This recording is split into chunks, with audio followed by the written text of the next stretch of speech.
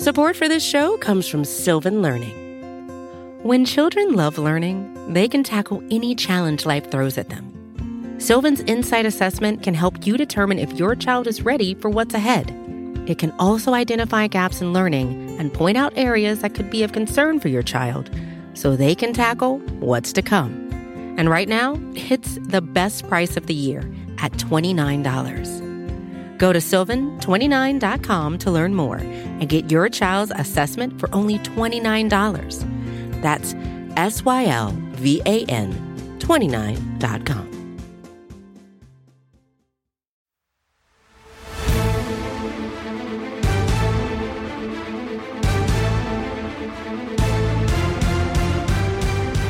Welcome one, welcome all to the greatest show of them all. It is the NFC East Mixtape Volume 127. You can listen to the show wherever you get your NFC East blog podcast networks all throughout the SB Nation universe. You can also watch it on the Bleeding Green Nation YouTube channel or the Blog and the Boys YouTube channel. And if you watch or if you listen, you will see or hear the audio or visual stylings of myself. I'm RJ Ochoa from Blog and the Boys. He is Brandon Lee Gouton from Bleeding Green Nation. BLG, happy Tuesday of week 2 to you, my friend. RJ, it was an exciting week 1 of NFL action. So glad to have football back, other than being super stressed out, which is something you can't really relate to after week 1. But I think most NFL fans can, and that is the norm. And the 2022 Eagles season was kind of a reprieve from that in a unique way, where they just beat the crap out of everyone, and you didn't really have to suffer through the stress. But this week 1 was a nice reminder that it is not easy to win in the NFL. Yeah, turns out everyone is mortal. You know what I mean? And time is fleeting, and pressure is all around us. I actually thought you were going to say when you were kind of talking about being stressed about how the Eagles are playing on Thursday Night Football this week. So that's a also quick around. Adding to it for sure, because I always say the lead up to week 1 is already a challenge, because you're not just previewing week 1, you're previewing the whole season. Like the scope of the whole season is also in play. Week 2, you kind of get settled in normally, but alas, Eagles playing on Thursday in week 2, so it's a really condensed schedule here. Yeah, like I would not trade this time of year for anything, believe me, but it is overwhelming to deal with. Like, okay, I have to read this and I have to listen to this and I have to watch this. And then it's like all of that is just football related. And then it's like, okay, well, the Premier League was off, but now the Premier League's coming back. It's like the Houston Astros are doing really well. Philly's kind of keeping people interested, right? So like, it's just like, I wouldn't say oversaturation, but it's a lot to process. Again, the absolute best time of the year. I'm so grateful that we're here, that we have actual NFL games and things to discuss. It's better than the middle of June. But yeah, hey, it's good to talk it out and say that it's a little bit overwhelming. We'll of course get to the Cowboys statement, if you want to call it that, against the New York Giants. We have a new divisional order to get to, Brandon, now that we have a week of NFL action behind us. But before we do have to touch on this. This is the biggest story going on in the NFL. I mentioned it, as always, we're recording. It's currently 11:14 a.m. Central Time on Tuesday, but this episode will drop on Wednesday. And on Monday Night Football, New York Jets quarterback Aaron Rodgers left the game after 4 snaps offensively. It did not look good. All the Twitter doctors rushed to kind of diagnose things, but as you and I sit, has been confirmed that he has a torn Achilles. I know that a lot of people have different thoughts on Aaron Rodgers. This is such a huge bummer for football. Just a really awful thing, because I think we were all really interested to see whether or not this was going to work out. This does have an impact in a football sense on the NFC East, because the division is playing the AFC East this season. And obviously at this point, none of the 4 teams have played the Jets. Obviously the Cowboys do on Sunday, though. Really benefits the Cowboys just coming off straight from this game. It's not like the Jets have time to really even prep a new starter if they want to move on from Zach Wilson, which I think they kind of might have to consider at some point, considering he's not a good player. And they're on a short week too, by the way. Like in general, like that's a difficult thing. You know what I mean? So short week and have to travel. But go ahead. Sorry.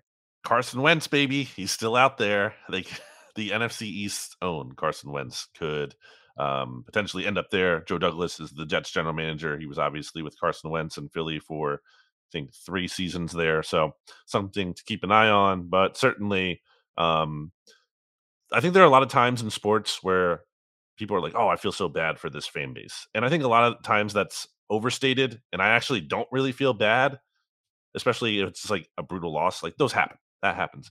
This You're is a saying very you unique generally thing. don't feel bad. I You mean, generally normally don't. Okay. I think that phrase gets thrown a lot around. It's often thrown around too liberally. I feel bad for this other fan base. I actually feel bad for Jets fans. I mean, this sucks. It's also just not good for, I think, general NFL fan Rob Lowe hat wearing the logo.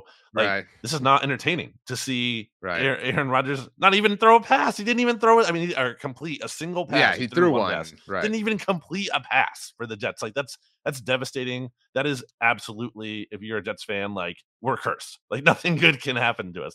It's terrible.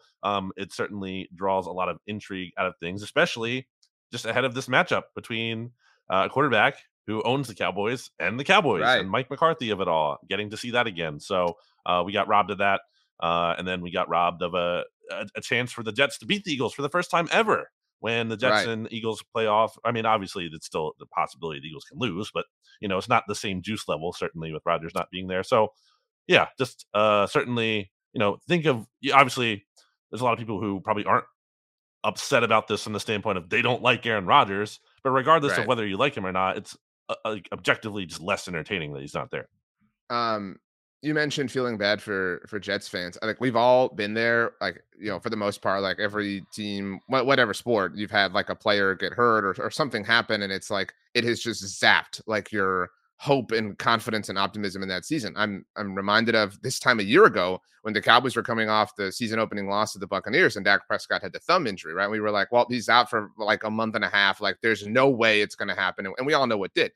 You were This is down in the dumps, man. You were like well, ready to call it a season. Like you were, and that was just, yeah. I mean, again, like I'm not trying to compare the two, but that was just like he's gonna miss some time. You know what I mean? Like Right. this is to have it happen right away. And I think the context of I know we have some younger fans, if you're a newer football fan, maybe an international fan, you don't quite know. Jets fans are notoriously, and you're from that neck of the woods, generally speaking. They're notoriously hardened, right? And they're notoriously pessimistic, and they notoriously don't believe that good things can happen to them. And it did feel like, I think you would agree, that for the most part, they kind of let their guard down with the Rodgers of it all, right? They allowed themselves to love again, because how could you not, right? Like, it's Aaron Rodgers. He's here to save the day. And so to have that ripped out from under you in the immediate way that it did was just really jarring. And yeah, I mean, you talked about the Eagles have never lost to the Jets. The Cowboys have never beaten Aaron Rodgers at AT&T Right. Stadium or Cowboy Stadium, and he's obviously won the Super Bowl there with Mike McCarthy. And we saw the two play one another, if you want to call it that, with McCarthy being the coach last year at Lambeau Field. So that was kind of cool. But it was going to be really cool to see them go up against one another with nobody wearing Packers gear in that building where they won the Super Bowl together. And obviously that won't happen now. I think the Jets will still be a respectable team, kind of like they were last year. They're not just like a cakewalk team that is going to be competing for the number one overall pick. But I mean, Zach Wilson is terrible. Come on, let's be real. Yeah. Quickly, because you, in all likelihood, are not going to be on TGI Football with myself and Steven Serta this week. In the aftermath of the Eagles Thursday night game, you obviously have a lot of things to get to, but the Josh Allen discourse is finally actual discourse. It felt like the national world woke up to the idea that Josh Allen is kind of hazardous with a football in his hands. That loss, I think we tend to put things on quarterbacks in a negative sense too much. I think we all think that loss is 100% on Josh. Josh, there's no reason you should lose that game if you're the Bills. It's pretty embarrassing. And a lot of people in my neck of the woods in terms of Twitter were saying that Josh Allen is basically just like a souped up Carson Wentz. And there's some truth to that in terms of the, erratic nature. Obviously, Allen has been better for longer. But yeah, I mean, there's some validity to that. All NFC East teams will get to play him up close this year. I think that is a game, and that is a Josh Allen quarterback who can look a lot different in each of those games. There might be a game where on the high end of that volatility, he's just awesome. And it's like 5 touchdowns, 0 interceptions. It'd also be something similar to the other way around. So that's kind of, it's more volatile. I mean, everyone coming into this season liked the Bills a lot. They, by all indications, finished strong in terms of they had one of the best point differentials last year. Ranked, I think they might have been the number 1 overall team in DVOA heading into this season. Like a lot of positive indicators, but certainly the Josh Allen factor is a complicating thing here that can bring them down. I think that's well said, even though I missed 10 seconds of it while I was closing the blinds in here. All right, that's enough AFC East talk. This is not the AFC East mixtape, but again, the division is one that the entire NFC East will play this coming season. But let's get to it. I mentioned we have a new divisional order. I think for the first time since the end of 2021, the Dallas Cowboys lead. I don't know. I meant to look this up. I think the Eagles led it all the way through. I mean, obviously they didn't lose their first game till forever, but they beat, was it Detroit in week 1 last year? And then they just, mounted and mounted. And Dallas had lost. Like they were in first place really from the jump. So the first time in a very, very long time that the Dallas Cowboys lead the way. Shutout victory on Sunday Night Football, 40-0, obviously against another team that we'll discuss in the New York Giants. But on the Cowboys side of things, Brandon, it was very, very, very little to be upset about. Obviously, it was kind of a perfect sort of game in a lot of ways. The offense wasn't asked to do a lot, and even then were still pretty efficient. I haven't looked after Monday Night Football, but they were 9th in offensive DVOA. They were 6th in EPA per play offensively. So, still really efficient despite not gaudy numbers. Obviously, the defense was overwhelming for the Giants, and even obviously huge contributions on special teams. Just kind of a classic ass kicking that the Cowboys administered in front of the whole world. It's a new level to dominating the Giants. Like they have, Right. I mean, they've dominated them in this series, but the final score is certainly new. Especially last year, the games were a little bit more competitive when the Both Cowboys, one-score games last year. Granted, the first with Cooper Rush. And you thought, okay, maybe if this is a new Giants team, and that's what I think we were saying last week, then it has to look different this time. And it didn't. It looked worse. It's the worst time. We'll get to the Giants later at the end of the show since they're last in the division here. But I mean, the game was over to me as soon as the Cowboys blocked that kick. Like I thought that's not just a hindsight thing. Obviously, it's 40-0. Like I thought that in the moment, I was like, oh, Giants definitely not losing this game after that block kick. There's just no way. They have that nice drive. Like, oh, it might be different. Whatever. No, nope, not at all. Giants defense, or sorry, the Cowboys defense just absolutely dominated. Guess what? Still an issue. A bad Giants offensive line. Certainly, Evan Neal is not a good spot, looking like he's not going to make that second year leap, and instead is just a massive bust, which is a huge issue. There's nothing redeeming to say. I mean, Cowboys made plays, but the Giants also created those plays in terms of like the Stephon Gilmore pick. Like, what's Daniel Jones even doing there? Just throw that ball out of bounds. Like, what are you doing? Like, that was a horrible interception to throw. So give the Cowboys credit for making the plays, and also give the Giants not a lot of credit because they played awful on their end. I agree with you after the blocked field goal. I mean, because it really felt like, and again, we'll get to the Giants later, but it felt like they were really just kind of punching above their weight. The Giants were on that initial possession. And so like to have that zapped and turned into points the other way. In fact, I think, one of our great writers, David Howman, he does like a 5 most important plays, from every game at our site. And number 1 on his list was the Andrew Thomas false start. That was on that first drive that obviously Micah Parsons cost. And it was kind of building. And then that was the straw that broke the camel's back, right? Like after that, there was the sack that wasn't a sack. And then that obviously led to the blocked field goal. By the way, there's a great article in The Athletic that Saad Yousuf wrote about the kind of preparation that went into the blocked field goal, what CJ Goodwin did to kind of coach up.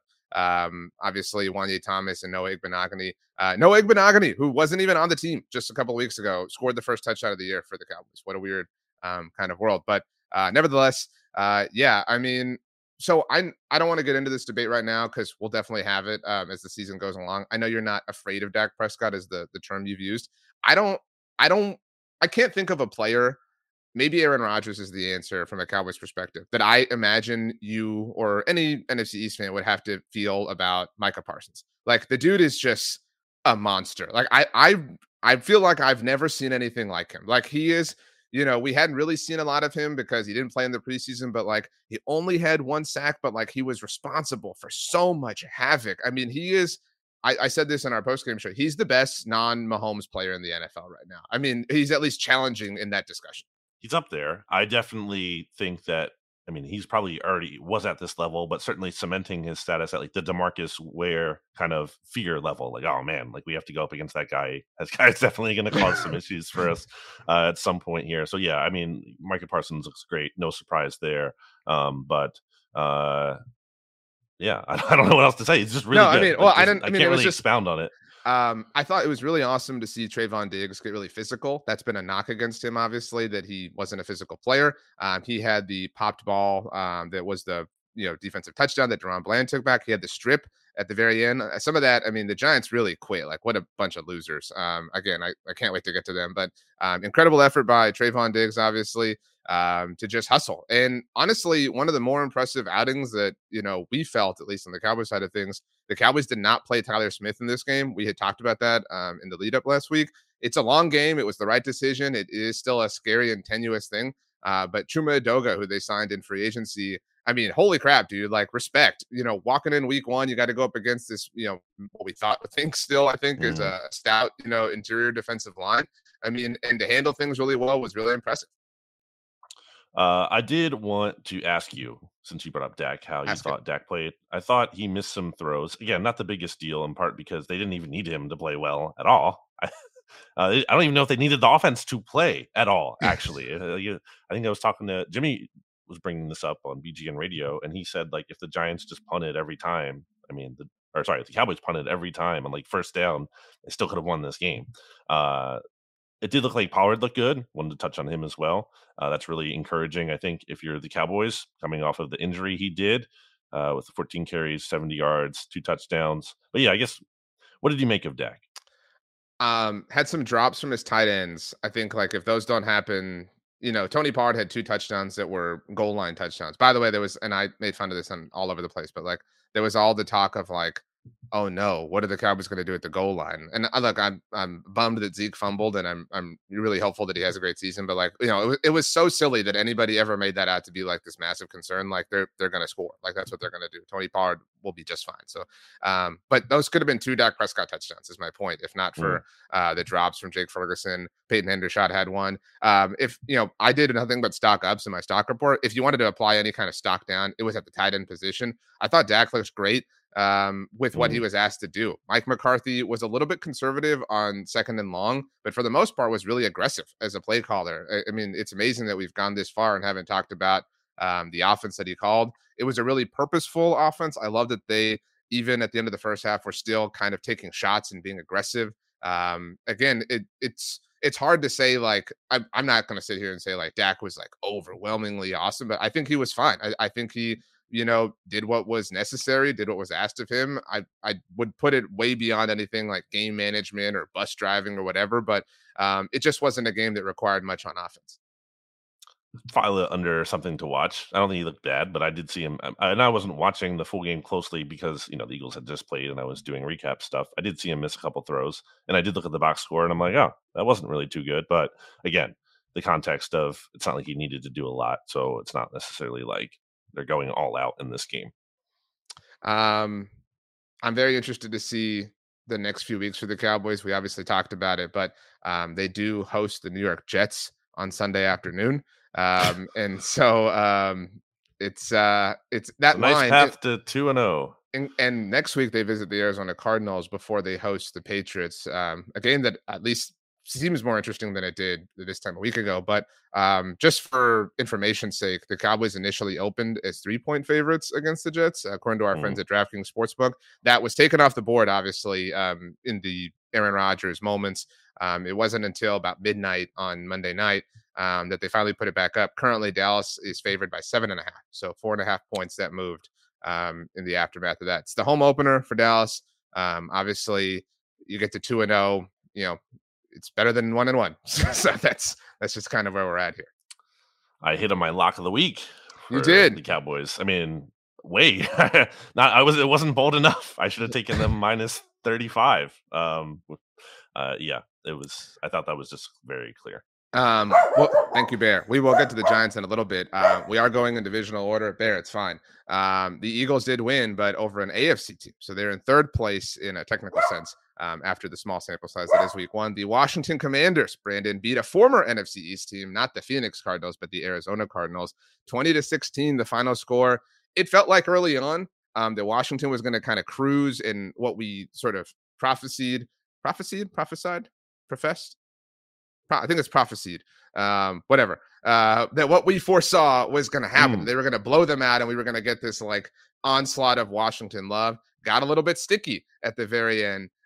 Kudos to Josh Dobbs and the Cardinals. Maybe they are going to be a little bit more plucky than we envisioned. Maybe they're not quite tanking, but nevertheless, the Commanders have a winning percentage of 1,100%, whatever you want to call it, in the Josh Harris ownership era. Yeah, I can say it's impressive when you need 10 points in the fourth quarter to win by 4 against the Jonathan Gannon, Josh Dobbs led Cardinals. Josh Dobbs with 4.4 yards per attempt, 78.8 pass rating, 132 passing yards. I mean, not the most impressive performance. Cardinals stink. They're really bad. They're trying to be bad, it seems like, to some extent. And Washington struggled to beat them at home in their most juiced up game they've had in some time. Sam Howell certainly did not do anything to make me look good in terms of thinking he can be something. The touchdown that he threw to Brian Robinson was awesome. To be clear, I mean, I hate to support you, but like there were moments where you were like, "Hey, this dude's kind of a scrappy little quarterback." You know what I mean? Like that's at least how I felt. And then it got really bad. I mean, but like there is legit quarterback play in him. I do believe that. I don't know that it can exist for an entire game though. Well, Curtis Samuel led the team in receiving, so he's the next Christian McCaffrey. That's good news. He's the next Curtis Samuel from the Carolina days, obviously. True. Running game didn't get going there. As a whole, 28 for 92, 3.3 average. Brian Robinson was like the bell cow back, but only had 19 for 59. Not impressive. Just not really an impressive win. They won, so that's nice for them in their new era and everything. But I really think that when you're at home and you're trying to turn a page and everything, improve, okay, maybe we're the team that, or we can be better than people think we can. I think you need more style points in this kind of game against, again, a team that people are thinking is going to be the worst team in the NFL. So Bear, it's fine. While I'm inclined, Bear's really bummed, by the way. Like my Justin Fields belief has taken a big hit. I'm actually kind of glad that you're not going to be on Friday's show because I wouldn't want to have to talk about it with you. Don't worry, it's a long season. I'm sure we'll have a chance to talk about it every week. But I just think I'm interrupting you, but like there's nothing needle moving about this, I guess. And I'm not here to be like, oh, watch out for Washington, but and by the way, I mean, well, like offense was down in the NFL, right? Like even the Cowboys who scored 40 points, like it wasn't this big like offensive explosion. So like I think, we should extend some like week one extended preseason grace to everyone. That includes Washington. So like I get your point and I agree with you that like you would I'm not love trying to to hammer them. I'm just saying right. But like you would love to see like a domination.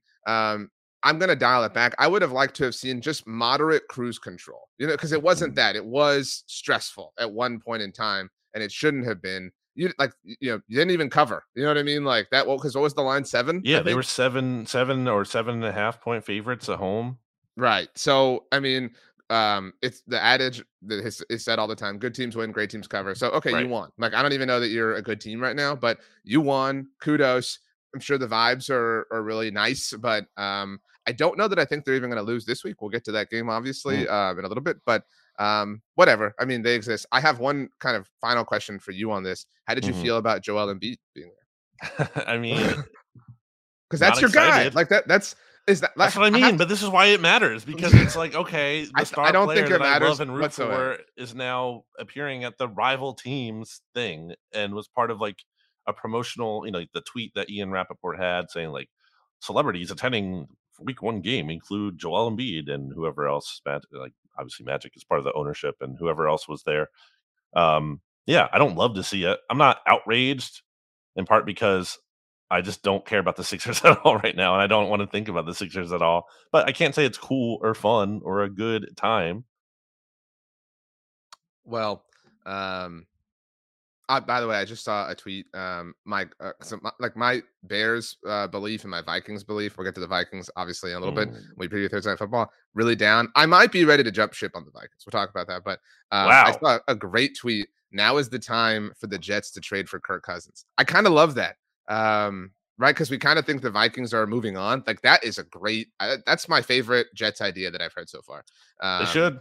And plus, I really want that to happen because there's no way he would play this week. So that means I get the benefit of the Cowboys not having to play him and then getting to see Kirk thrive, which I definitely would love to see. But okay, let's move on. The Philadelphia Eagles. We're not going to take a break. We're halfway through. Fine. Take a break, even though we already put the graphic up on the screen. We will be right back after one very important singular word from our sponsors. Support for this show comes from Sylvan Learning. As a parent, you want your child to have every opportunity. But giving them the tools they need to tackle every challenge, that takes a team. Now more than ever, educational support tailored exactly to what your child needs can make all the difference.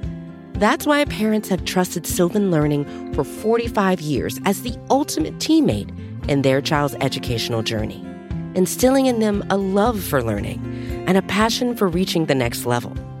And Sylvan's Insight Assessment can identify gaps in learning and areas that could be of concern for your child. It's a 360-degree view into your child's learning that you can't find anywhere else and helps ensure that your child didn't miss something in school that might put them at a disadvantage in the future. And right now, it's the best price of the year at $29.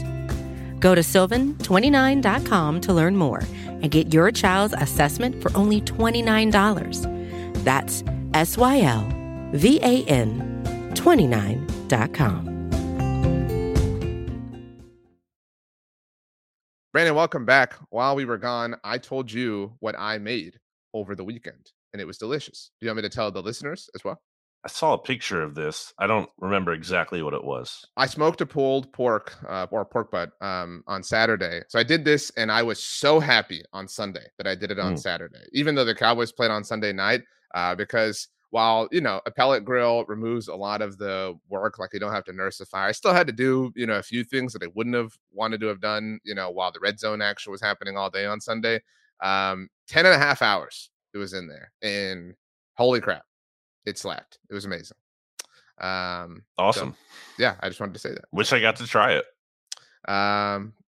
Me too. Anyway, the Philadelphia Eagles had a 16-0 lead on the road in Foxborough. Tom Brady was celebrated and was fast-tracked into the New England Patriots Hall of Fame. Imagine asking Jerry Jones to do that with Jimmy Johnson. But anyway, that became, talk about stressful, sticky, tenuous, all of those things. Jalen Hurts had a fumble at the very end of this game that opened the door for the Patriots to kind of climb their way back in, and they damn near didn't. If not for who had the 1 foot out of bounds at the very end? Was it for New England? Was it? His last name is Boutee. Boutee. Yeah, I will always remember this as the Kendrick Bourne game for New England because Stats believed in him. Stats loves Kendrick Bourne. Yeah, I never thought that would translate. We had some prop bet on him last year, but anyway, Kendrick Bourne had 2 touchdowns, I believe, in this game for New England. And it really kind of felt like the Patriots were going to do it, but credit to the Eagles. They dug in and held on for a bumpy ride to get to 1-0. Again, this kind of the bigger picture take here is like it's not 2022 anymore. It's not as simple as we always say in the show. You always bring up the example of the Des didn't catch it moment. You don't just get to pick up from where you left off last year. It's a whole new year. And the Eagles are a team that has 2 new coordinators, and they lost some key players, and you saw some of the effects of those things in this game. I mean, to me, one of the most frustrating things leaving this is you have A.J. Brown, you have Devontae Smith, you have Dallas Goedert, you have a good offensive line, maybe one of the better ones in the NFL, maybe the best in the NFL. You have Jalen Hurts. You have all of this, and you score 1 offensive touchdown. Like, that's just not good enough. I know it was bad weather. I know it's Bill Belichick, and I do think Patriots came up with a really good defensive game plan.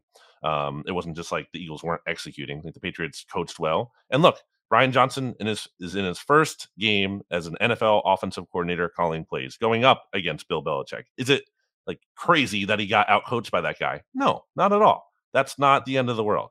But it's frustrating to see. And some of the usage too. I mean, Dallas Goedert got 1 target the whole game. Didn't have a reception. What are we doing there?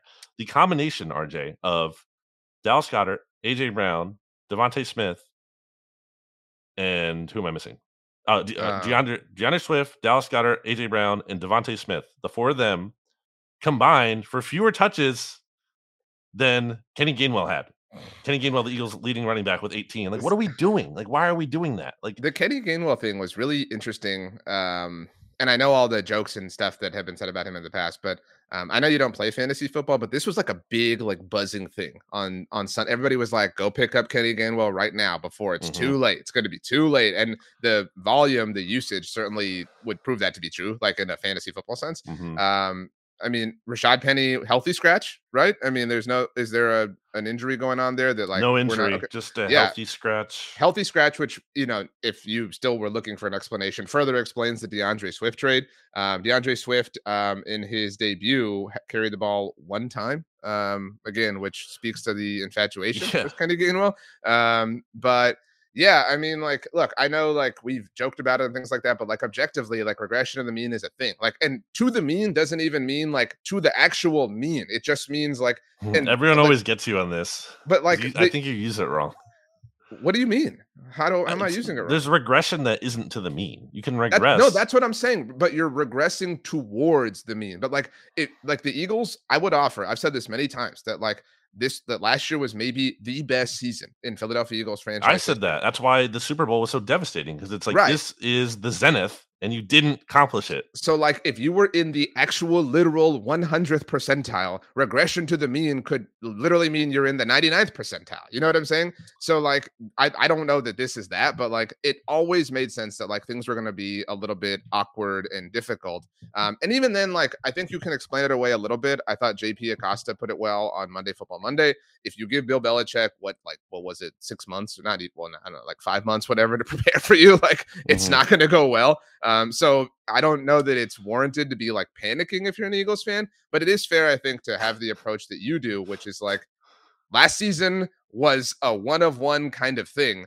They could still be a very good team, but it will not be the, like, weekly, as you mentioned it, like, ass kicking that you handed out. It's going to be a lot more, like, gritty and tough in different instances. And if you can win those games, like, kudos, like, that is the mark of a good team ultimately. But you mentioned the one offensive touchdown.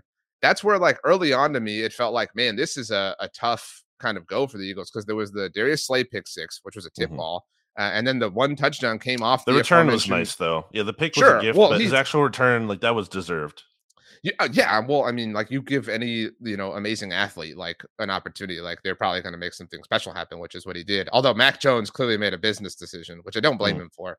But then the lone offensive touchdown was off the Zeke fumble, which set up nicely from a field position standpoint. Like, that would be, I think the thing I want to watch the most on Thursday night is, like, can the offense get clicking? Because it was kind of like pulling teeth in New England. Yeah, the offensive line was uncharacteristically not good. PFF had, like, Lane Johnson down with 6 pressures. Jordan Mailata had 4 pressures allowed, and he had 2 penalties as well, including, like, this holding penalty where he just didn't even need to do it at all, because Jalen Hurts was way away from him already, running free. So that's definitely something where, the offensive line gets the benefit of the doubt. They've been so good for so long, but we will continue to monitor that.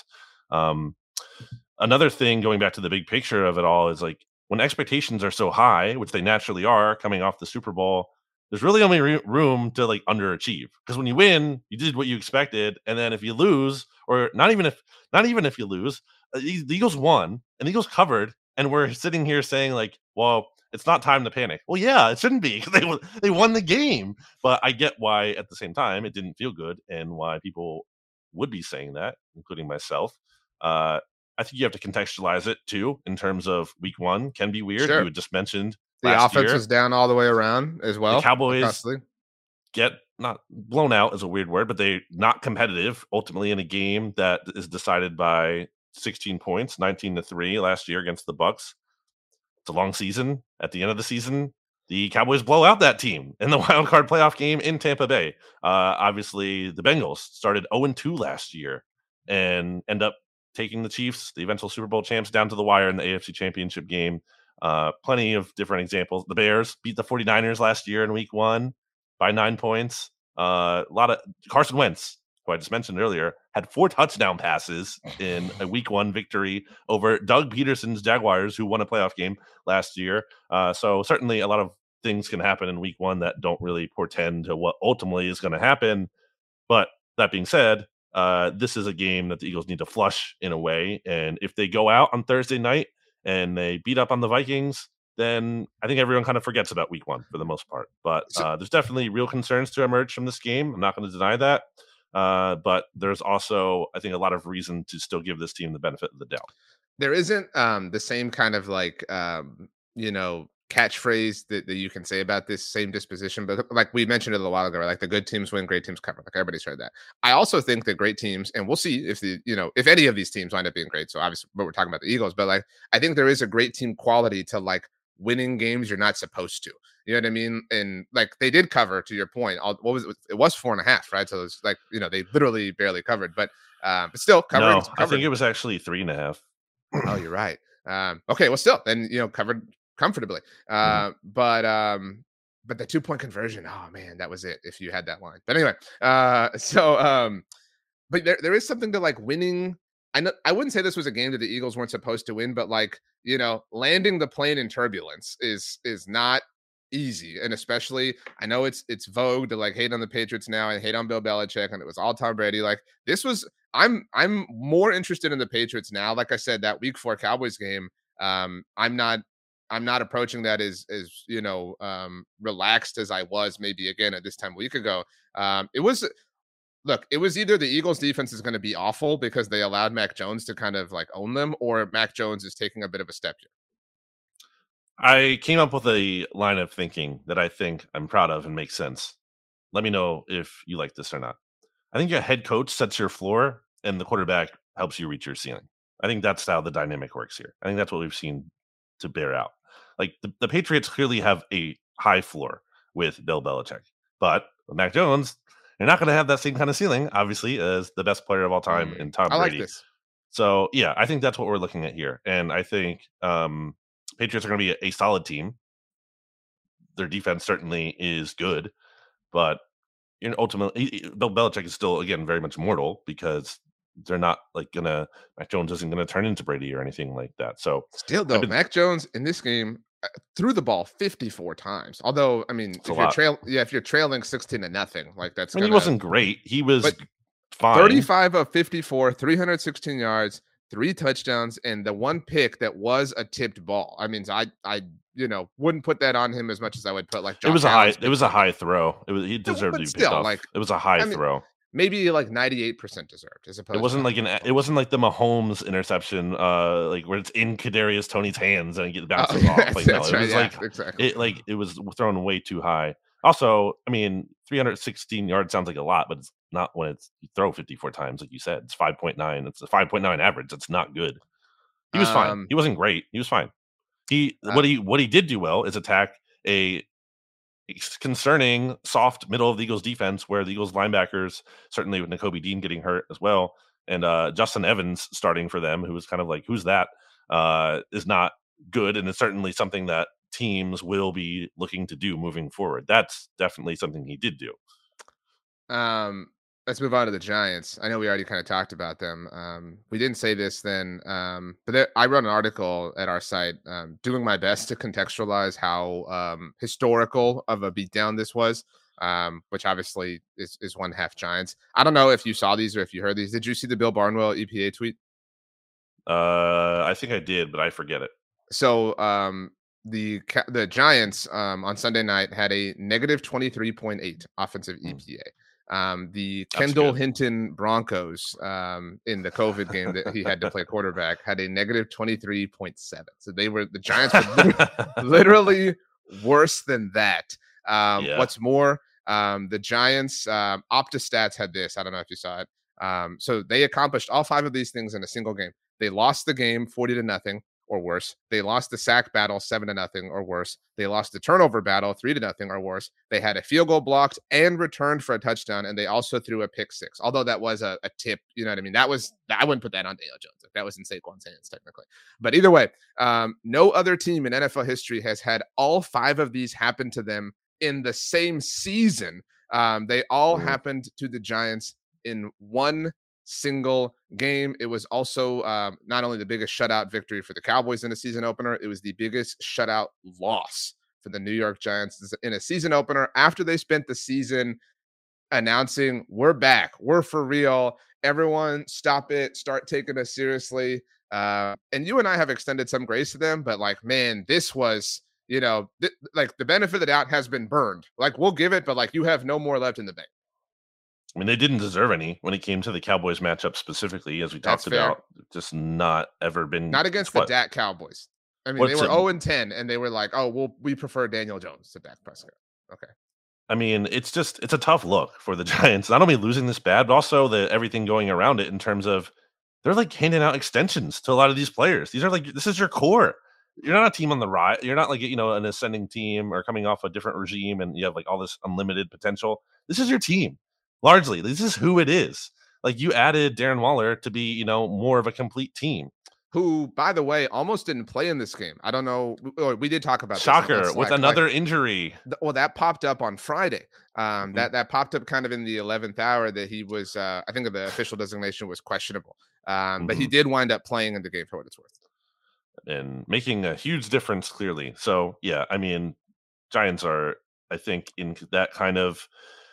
It could be that 2017 version of them a little bit where, 2016, they had the Ben McAdoo season, and that was surprisingly good. It didn't feel real at the time entirely. Remember, The defense was really good. The offense was not good. And I remember they also had a really easy schedule, and they were beating teams close.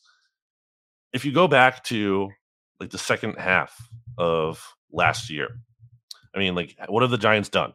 Obviously they beat the Vikings, okay, a team that like no one respected in the playoffs. Okay, but okay, great. You did that. You have that one playoff win and then proceeded to get blown out 38-7 the next week. So, okay, you weren't like going to make a run and no signs of actually making a real run. Okay, but you had that. But they finished the season kind of weak. Like after they started 7-2 last year. They were 7-3, and then we were talking about because they started to slip away, and we were like, "Oh, they're going to fall apart." And then we gave them credit because they put their foot in the ground. They staved it off. They had the tie against Washington when it looked like Washington could leapfrog them, and they held on, obviously, and wound up making the playoffs. But they've not been like as impressive for a while now. Like, you have to go back to early last year when they were playing at their best. It's been a while now since they've been like super impressive. I have the Giants dead last in my power rankings at Bleeding Green Nation. I mean, how could you not? I mean, it's such a pathetic loss. So you kind of touched on this briefly, but like, where's the fight at all? Like, it's so hard to get shut out in the NFL. It's very hard. And well, go ahead. No, you finish. Well, you mentioned when we talked about the Cowboys that you knew it was over after the blocked field goal, and that was actually the missed extra point. It was 6-0, and like I get your point, but it obviously wasn't. But to me, it looked like the Giants quit after the pick six. Like when NBC showed Saquon kind of just sitting there, like he looked stunned. He looked like overwhelmed. And I don't mean to do the like, the sports blogger sitting at home, like, oh, look at his face. Like he's completely quit. But like they looked completely like okay, like we don't belong here with these dudes. And that was really early. I mean, you know what I mean? Like that there was still, they did not play. I hate to again say this, like whatever, but they had quit. Like they quit for over an entire half. Like they were done with this game before halftime. It was very, very clear. And like to me, and I don't think Brian Daboll is a bad coach. I did think it was ridiculous that Kevin O'Connell didn't get any discussion for Coach of the Year last year. I understand that the Vikings would go on to lose to the Giants, whatever. But like you're going to be the Coach of the Year. Like your dudes cannot quit like this, especially when you're talking about like you've rebuilt this program and blah, blah, blah. And what's more, we haven't even talked about this. Why are you leaving Daniel Jones out there to get demolished? I mean, that was such a even. I mean, like, look, we can sit here and say what we want about Daniel Jones. We actually have been very kind towards him and offered promising, prospects for him. But I mean, like, even if you don't like him, like you just gave him a brand new contract. Like, what are you doing that is accomplishing nothing? It was a really stupid decision and a really ridiculous one by Brian Daboll. 4 wins. That's the amount of wins they have in their last 13 games. Like, this is not a team that's trending in the right direction. So you're right. That's they were 7-2, and then they finished 9-7-1. So they went 2-5-1, and then beat the Vikings in the wild card round. So I just think it's a team that's not necessarily. Everyone thought they were trending in the right direction because when you look at all the seasons prior in recent history to last year, it looks like, oh, they're going in the right way. But they did not finish the season on the at least for that second half as a whole, and looping the playoffs into that, on really this trajectory that definitely said they're pointing in the right direction. And entering the year, we talked about one of the concerns with them is the offensive line, still an issue, and it is still an issue, and it's a huge issue, and you're not getting around that. And it's not just the only reason why Daniel Jones isn't looking great, but it's certainly a factor. And I just don't know really. Now, in fairness, we just talked about the week 1 stuff. Maybe it's just a really bad week 1. Maybe they can rebound here. I don't know, though, man. We should probably get to the picks now, because then we're getting to their outlook. I mean, they get the Cardinals, so maybe they get on the right track. We got to go in order. Let's close the book on the Giants in terms of their week 1 performance. So again, we have to go. Now we're not in divisional order. Now we're in chronological order. The rules around here are very, very strict. The Philadelphia Eagles play first this week. They're on Thursday Night Football. Right. We talked about the quick turnaround. Our friends at DraftKings Sportsbook currently have the Eagles as 7-point favorites. If you allow me, I talked about how I'm kind of ready to jump ship on the Vikings. I do believe in Kirk as a quarterback that can, I don't say win the Super Bowl, but with the right circumstances, the right talent, whatever, it's possible. We've seen that version of things. But man, that was a tough loss. And I'm also willing to say the week 1 offense stuff, whatever, maybe the Vikings bounce back. But it was this week, correct me if I'm wrong, a year ago when Philadelphia hosted them on Monday Night Football. And I had just picked the Vikings for the Super Bowl. And so I had some tweets that didn't age well. All the Eagles fans came for me. I was, whatever. It was an embarrassing night. That was kind of the beginning of the Eagles, true, kind of flexing on everyone. Right. And I even said then, or shortly after, I think we're getting a Philly-Minnesota NFC Championship game. And I joked that Jalen Reagor was going to make the winning, touchdown catch, whatever. I did not anticipate that I've been building the case to pick the Vikings against the Eagles forever. I can't do it. I can't. I just cannot do it. I think Justin Jefferson is insane. I think Jordan Addison offers a lot of potential. I think Kirk Cousins can get it done, but I'm no longer willing to believe in this team. They have to re-earn some benefit of the doubt in my book. So I'm taking the Eagles to win and to cover. Hard not to take the Eagles to win in terms of, Kirk Cousins, the primetime thing has been a thing. It's not a thing at all. And it's on Prime, literally on Prime. There you go. An added factor. It's a little weird to me because, he had the turnovers. I don't know that he's going to necessarily turn the ball over 3 times again, definitely. But still, that Bucs team is not good. I'm not buying that Bucs team as being great. And the Vikings were 5-point home favorites. And you lost. They were my lock. They were my lock of the week. Oh, I didn't remember that. Yeah. Wow, that's tough. They should have won. That was a reasonable expectation, and instead they put up 17 freaking points on the Bucs. It's a big spread, so I don't really feel. I would stay away. I wouldn't touch it. That's fair. I don't like touching that at all because I don't want to put faith in Cousins, and I also just think it's a big number. I do think the Eagles will win the game. I'm worried about the Vikings attacking the middle of the Eagles defense, which I just talked about as a concern. Justin Jefferson also. Dean, what's the situation there? Yeah, there's a lot of injuries going on. A lot of them. We talked about Kenny Gainwell earlier. He might not even play. Derek Gunn, who's a really good reporter in Philadelphia, had mentioned that he has a ribs issue and it's kind of not looking sure. He's not sure. It's kind of up in the air. Kenny Gainwell's kind of up in the air as we're recording this on Tuesday. Fletcher Cox is expected to play through his ribs injury. James Bradbury is likely going to be out because he has a concussion, and it's really hard to pass the concussion protocol from a Sunday afternoon to a Thursday game. So it looks like the Eagles will be starting Josh Jobe across from Darius Slay. That's certainly an issue. I think Jobe had a good summer, but James Bradbury is a more established player. And then with Nakobe Dean, sounds like he's going to be out multiple weeks, could potentially go on IR. The Eagles only have 2 other 4-3 off-ball linebackers on the roster. That is Zach Cunningham, who they signed in training camp, and that is Christian Ellis, was actually originally, I think, signed with the Vikings as a UDFA or was a draft pick by them once upon a time. So a little revenge game angle for him.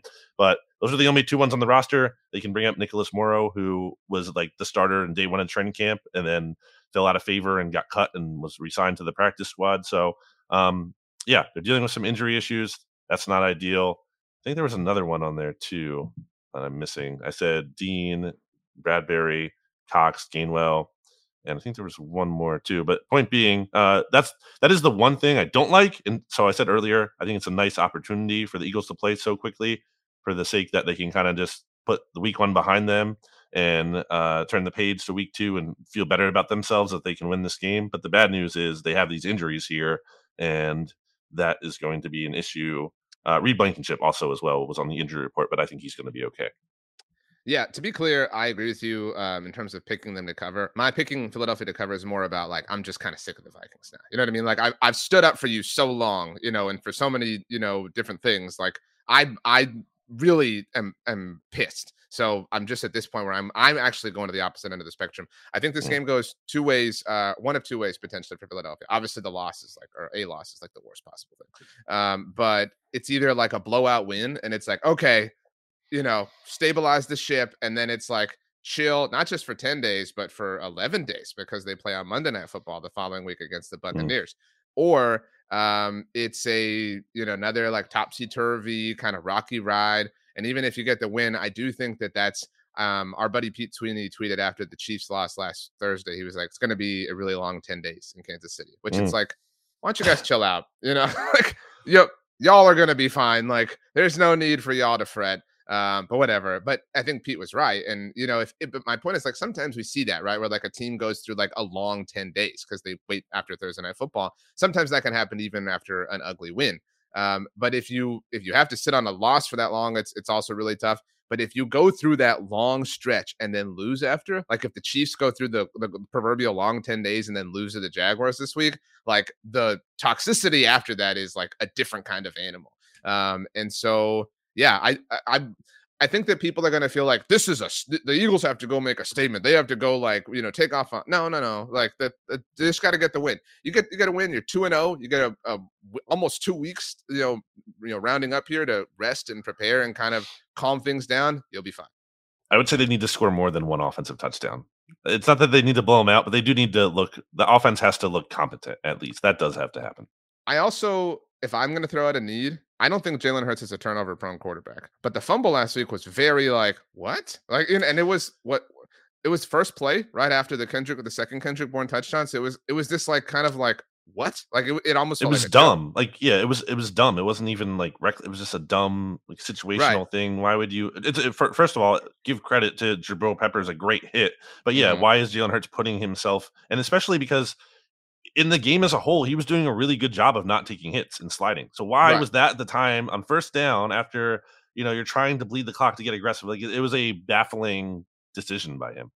Exactly. And so if there's something like that, I don't think anyone's going to come for Jalen Hurts, but then the questions start, right? Like then the like discussions are different. So again, I don't think Jalen Hurts has anything to prove, but like go out, play a clean game. Nobody needs to play like don't be Josh Allen trying to play hero ball. You know what I'm saying? Like there's no need for that. Just get a win, get a dub, get through, and have a long week and a half to kind of chill and put it on ice. But okay, the rest of week 2 in the NFC East, we talked about it. The Cowboys will host the Jets. Both the Commanders and Giants are on the road, Brandon. Washington visiting Denver, New York visiting the Arizona Cardinals. I believe that the Giants are staying on the West Coast after that because they visit the 49ers next week. So life could get very tough for them quickly. Just to be clear, we're both picking the Eagles to win. I am picking them to cover. You're not. I think that was your inference. I didn't say that. I said I would stay away from the line. If I have to pick, I'll take them to cover, but I wouldn't actually put money on that. Gotcha. Okay. Want to bet that. Understood. The Cowboys line has grown since we started this recording. They are now 9.5-point favorites against the New York Jets. Your pick, straight up. And we should do the Giants. You said chronological order. I mean, the Giants Cardinals game begins at 4:05. I was reading. That's my bad. So the Cowboys are in the afternoon window, as are the Commanders. So you're right. First up, the Giants Cardinals. They're all in the afternoon window. Nope. Oh, you're right. Yeah, but 20 minutes earlier. That's so. You said chronological order. Great. No, my bad. You're right. I misread that. So the Giants currently are 5-point favorites on the road against the Cardinals. I will take them to win, but not to cover. Yeah, I'll take the points here. Same thing. They'll win the game, but you can't get. They've not earned the benefit of the doubt. Cardinals haven't done that much either, but it's home. And it's a home dog as 5.5-point favorites is pretty tempting. And especially in a matchup where I think both of the teams are not good. Yeah, I will lean with the points, but I will say the Giants do win. If they lose this game, kind of the like 10 days have to sit on it. Like that is a rough way to fall to 0-2, right? Like you get Well, blasted. What you get blasted by the big brother that you said you were on the same page as, in like a more humbling way than ever. Then you lose to like potentially, admittedly, openly tanking team against the defensive coordinator from last year that obviously took a lot of heat. And then you have to stay out there and not only stay out there, but then go visit the 49ers of all yeah, teams. Like, it's not good. and we've talked about this. Like, they, 4 of their first 6 on the road, 5 of their first 6 against playoff teams from last year. It's a hard beginning of the season for the Giants, but if they're not ready for it, obviously it's going to get away from them. It's a must-win game this week. I think you have to. You can't go. You can't go into the 49ers game 0-2. You can't. We might as well do Washington first, even though, well, actually, DraftKings has Dallas listed next. So the Jets 9.5-point dogs on the road in the home opener for the Cowboys on Sunday afternoon. You see 9.5. I'm looking at 8.5 here. No, 9.5. Unless I haven't refreshed it in the last like 20 minutes. I'm gonna refresh too. Maybe mine didn't refresh. Yeah, 9.5. Okay, interesting. I said, it was 7.5 when we started this conversation 53 minutes ago. I guess I didn't refresh. Yeah. Oh, I'm looking at it. Yeah, it was 8.5. I didn't refresh. Now it is.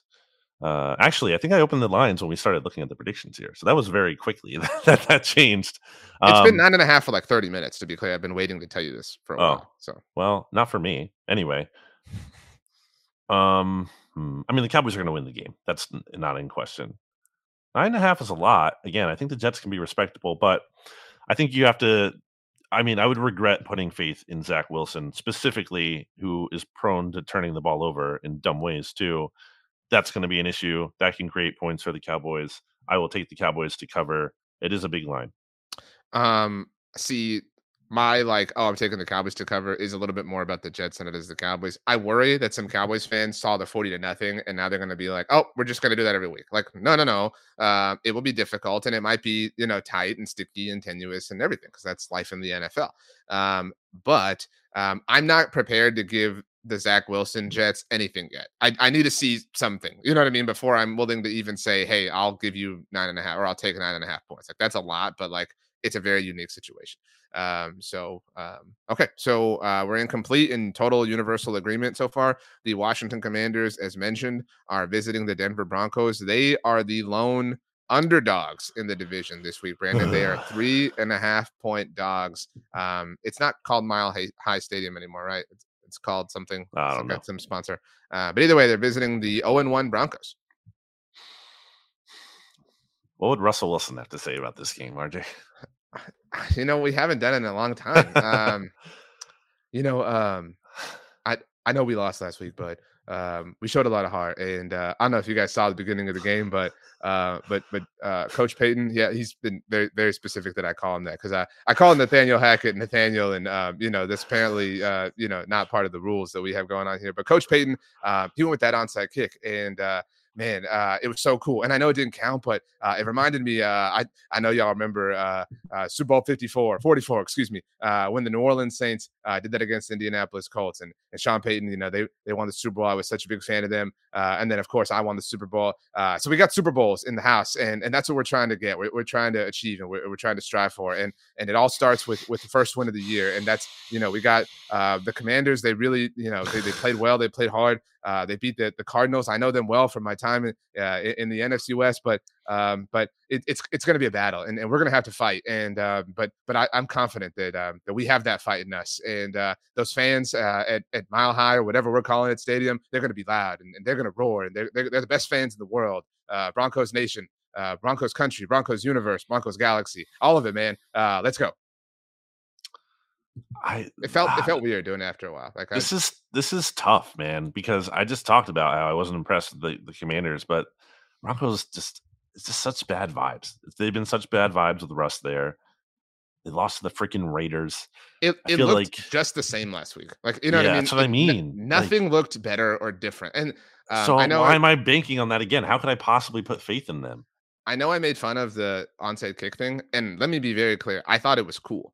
But like, if I'm being like fair and having to like evaluate it, it was super lame. Like it. And I think it was Greg Rosenthal who made the point on the Around the NFL podcast. Like it was such a like, remember how big of a badass I am move from Sean Payton. Like the Broncos are the most like smoke and mirrors team ever in this era. Like they're just trying to convince us that they're good, and I'm not willing to buy in. I'll take the Commanders to win. I don't feel great about it, but like I can talk myself more into that, so I'm obviously taking the points. Just to be different, I'll say the Broncos win, but I will take the points as well. Okay, so then we are on the same page with 7 of 8 things. We're on right? page of the straight up picks, and then we differ, on just the spread in the final So game. you just said Fantasy. exactly what I did. You just changed the words. Right. Wow. So okay, then we will see what the week has in store. It's going to be a lot of fun. What do you want to say, Songs. Brandon, as we leave? Well, wait to get to the songs that you're forgetting about. Oh, that's right. I forgot. Man, that's my bad. So Rachel was wonderful as always and got her song in before really anything. And I'm pulling it up here because I think it was "Moves Like Jagger" by Maroon 5. Obviously, an amazing song, an incredible song. Rachel doesn't miss. I tell her that in the chat, but Rachel always hits strong. It's a pretty catchy one. I feel like it was big in like 2011, 10, somewhere around there. I used to say to people, I would walk around in college and I would be like, I got kicked to the curb because I look like Mick Jagger. Like I thought that was a really clever thing to say. You know what I mean? I also used to text people at 1:15 in the morning. This was when the song "Need You Now" was like really popular. And I would text like everyone in my phone. I'd be like, it's 1:15. Like, like I was just, it was, again, I'm not proud of like the things I thought were cool or funny or clever. I mean, but you're bringing them up, so you are. Thankfully, my friend group allowed me to do them and not call me names. So, yeah. I'm gonna go with "Don't Worry, Be Happy" by Bobby McFerrin because I think that fits the theme of where I'm at with Eagles. I'm not really worried. I do think there are legitimate concerns, but I think ultimately in the big, I said to Jimmy on BGN Radio, if I had to put my concern level from somewhere of 1 to 10, 10 being the sky is falling, I probably was at a 1 entering week 1, and now I'm at like a 2.5 at most entering week 2. And part of that's just because of the injury stuff. It's not even because of like how they looked. So I think they'll be okay. Don't worry, be happy. Good song. Good choice. Okay. I'm gonna go with the song. Can you name a Carly Rae Jepsen song? The Call Me Maybe, right? Yeah, that's the one. That's the one everyone can name. I'm not gonna go with that one. I'm gonna go with the song "I Really Like You" by Carly Rae Jepsen. She has some sneaky big time hits. And if you watch the music video for this one, Tom Hanks is in it, and he's doing this kind of like dance. It's really cool. That's where I'm at. What's your favorite Tom Hanks movie? Forrest Gump. It's hard to argue with. I actually was having a conversation with my wife. I do like Terminal a lot too. Where he was that's what it's called, right? The one where you're stuck in the air terminal. Yeah. I think it's fun. The Terminal, just to be clear. Okay. But Toy Story is up there.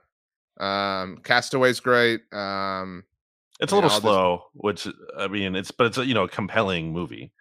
I agree with that. I mean, I'll stick with Forrest Gump. Forrest Gump. People would say come Big. On, it's great. Big's a classic. Yeah. It was Tom Hanks in Philadelphia, right? I mean, it's a deep story, but obviously Philadelphia. I'll go Forrest Gump. Forrest Gump's pretty good. Wow. But anyway, I was asking my wife this. We were talking about different things, and the subject of Michael Keaton came up. What would you say is the like role Michael Keaton is most known for? Like if I asked you Tom Hanks, you would maybe be like, Castaway or Toy Story or Forrest Gump, maybe. But like, what is Michael Keaton most known for? Batman. Okay, so I think that's the right answer, but he's not even the best Batman. So like that would suck to like, be known for Batman? That Christian Bale. No, Val Kilmer. Wow. I mean, I love that movie. That's which one is that? I forget. It's silly. It's like ridiculous, but I like it. I always forget. So Batman and Robin is George Clooney. Val Kilmer's. It's not Clooney. Clooney is definitely not like. I know you're not saying that. I'm saying like anyone who says that, no. Does anybody say that? Like, I hope not. Does anybody really believe that? Okay, so I would put Val Kilmer ahead of George Clooney as Batman. Michael Keaton was in Batman and Batman Returns. Val Kilmer was in Batman Forever. George Clooney was in Batman and Robin. Which was the one with like the Joker and the Jim Carrey as the Riddler? That's Batman and Robin, and Arnold Is it? Schwarzenegger is the Freeze. Okay. Man, looking at that movie poster, the Riddler's not even on it. Then Uma Thurman is right. It's Uma Thurman. Then is it the right one then? Yeah, that's Like, it. They didn't put Jim Carrey on the poster. Oh no, you're right. I'm sorry. That's Val Kilmer's. That's It's Jim Batman Carrey. Forever. They're not going to Yeah, not it's my put him on bad. the My poster. bad. That's Batman Forever with that's also with Tommy Lee Yeah, Jones. I like that one a lot. Yeah, I That's mean, actually I just think that yeah. one's silly. I think Poison Ivy's in there too. Unless No, that's that's Batman and Robin. I'm That's mixing Uma all Thurman. these up. Yeah. But I do like, Jim Carrey as the Joker, and then what's his name? You said Tommy Lee Jones as Two-Face. Yeah, I don't know. I like that one. Last thing, on the subject of movies, I watched, I don't know if you saw me tweet about this, for the first time ever, like in my life over the weekend, Pulp Fiction. I'd never seen it before. What are you doing? I mean, that's what all my friends said. What did you think about it? So I'll admit that like it was at an inherent disadvantage for me because like it's so much later, right? Like, and then I've heard all these things and like there's all this like hype that's like built up. So like it didn't live up to that. Just again, it was an impossible task. It was fine. You know what I mean? Like, and I've always seen a lot of Quentin movies. Like speaking of Uma, I'd seen Kill Bill, Glorious Bastards, right? Like all these other movies that are great. So it was fine. I mean, I more than anything, I'm just satisfied that like I understand all the pop culture references now. So I've been on a bit of a guilty pleasure kick of watching clips from movies. You know how like so I'm not a TikTok guy as much, but I'll watch YouTube shorts, which is I guess like the same thing but different. And I'll for some reason in my suggested I have a big thing going of Tarantino movies between like Reservoir Dogs and Pulp Fiction. I think I don't know. Dogs. Oh, you should watch that. I feel like it's just almost like better for that format, just like because there's really good dialogue. There's like the scenes are really good. Maybe not that the movie isn't good as a whole, but the scenes I think are especially good. Certain scenes, so when you're watching them just as scenes, you're like, wow, that was really enjoyable and cool, and you really I think you pick up on things that you might lose otherwise because your focus is on this bigger thing, and it's your attention span is being stretched out as opposed to just this more sectioned off clip. That's fine. That's fair. That and like some of that though, like that's why I like the Royale with cheese stuff. Like I'm sure like it was super cool, like for somebody that saw it like whatever 25 years ago. But like for me, it was like, oh, that's the thing that everybody says. I watched Fight Club for the first time like 5 years ago, and for some reason I had never heard his name is Robert. You're breaking Paulson. the rule. Well, sorry, but I had never heard. I had obviously heard that before, but I had never heard that his name is Robert Paulson thing. And when that happened, that was such a cool scene. Like I was like, oh, this is awesome because like nobody had like built it up in my head. So maybe I'll watch Reservoir Dogs. I've also never seen Goodfellas. Have you seen? I have also not seen Goodfellas. I'm behind on like any kind of those Italian like mafia movies. I've seen The Godfather and The Godfather 2. They're very boring to me. Have you seen The Usual Suspects? I have not. Oh, RJ. Go ahead. I mean, literally watch that movie before anything else. Just watch. You have to watch. That's one of my favorite movies, The Usual Suspects. Watch it. You'll like it. We'll see. If you tell me what streaming platform it's on. My odds of watching it go up. Don't spoil the ending for RJ. It's a really you have to. You can't. You have to watch it. It's really good. Last thing, and then we'll leave. I hate when. And I understand. Actually, Aaron Rodgers was the person I first heard come up with the 24-hour rule when it came to like television shows. He would talk about that with Game of Thrones. Like you can talk about it after it's been 24 hours. At that point, like that's a reasonable amount of time to give someone to watch like an episode or something. But I hate when shows or movies spoil other ones for people. So like I've still never seen The Sixth Sense.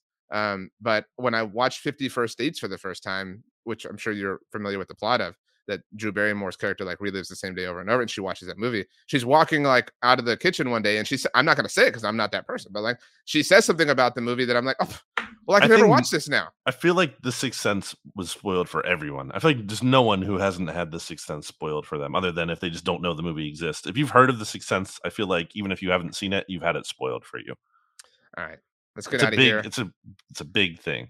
As we do, Brandon, tell us your favorite movie ever that is not The Usual Suspects. Ever is tough. There's a lot of different ways I can do with that. Most enjoyable movie or movie I think is the best ever? It's your question, man. You can do whatever you want.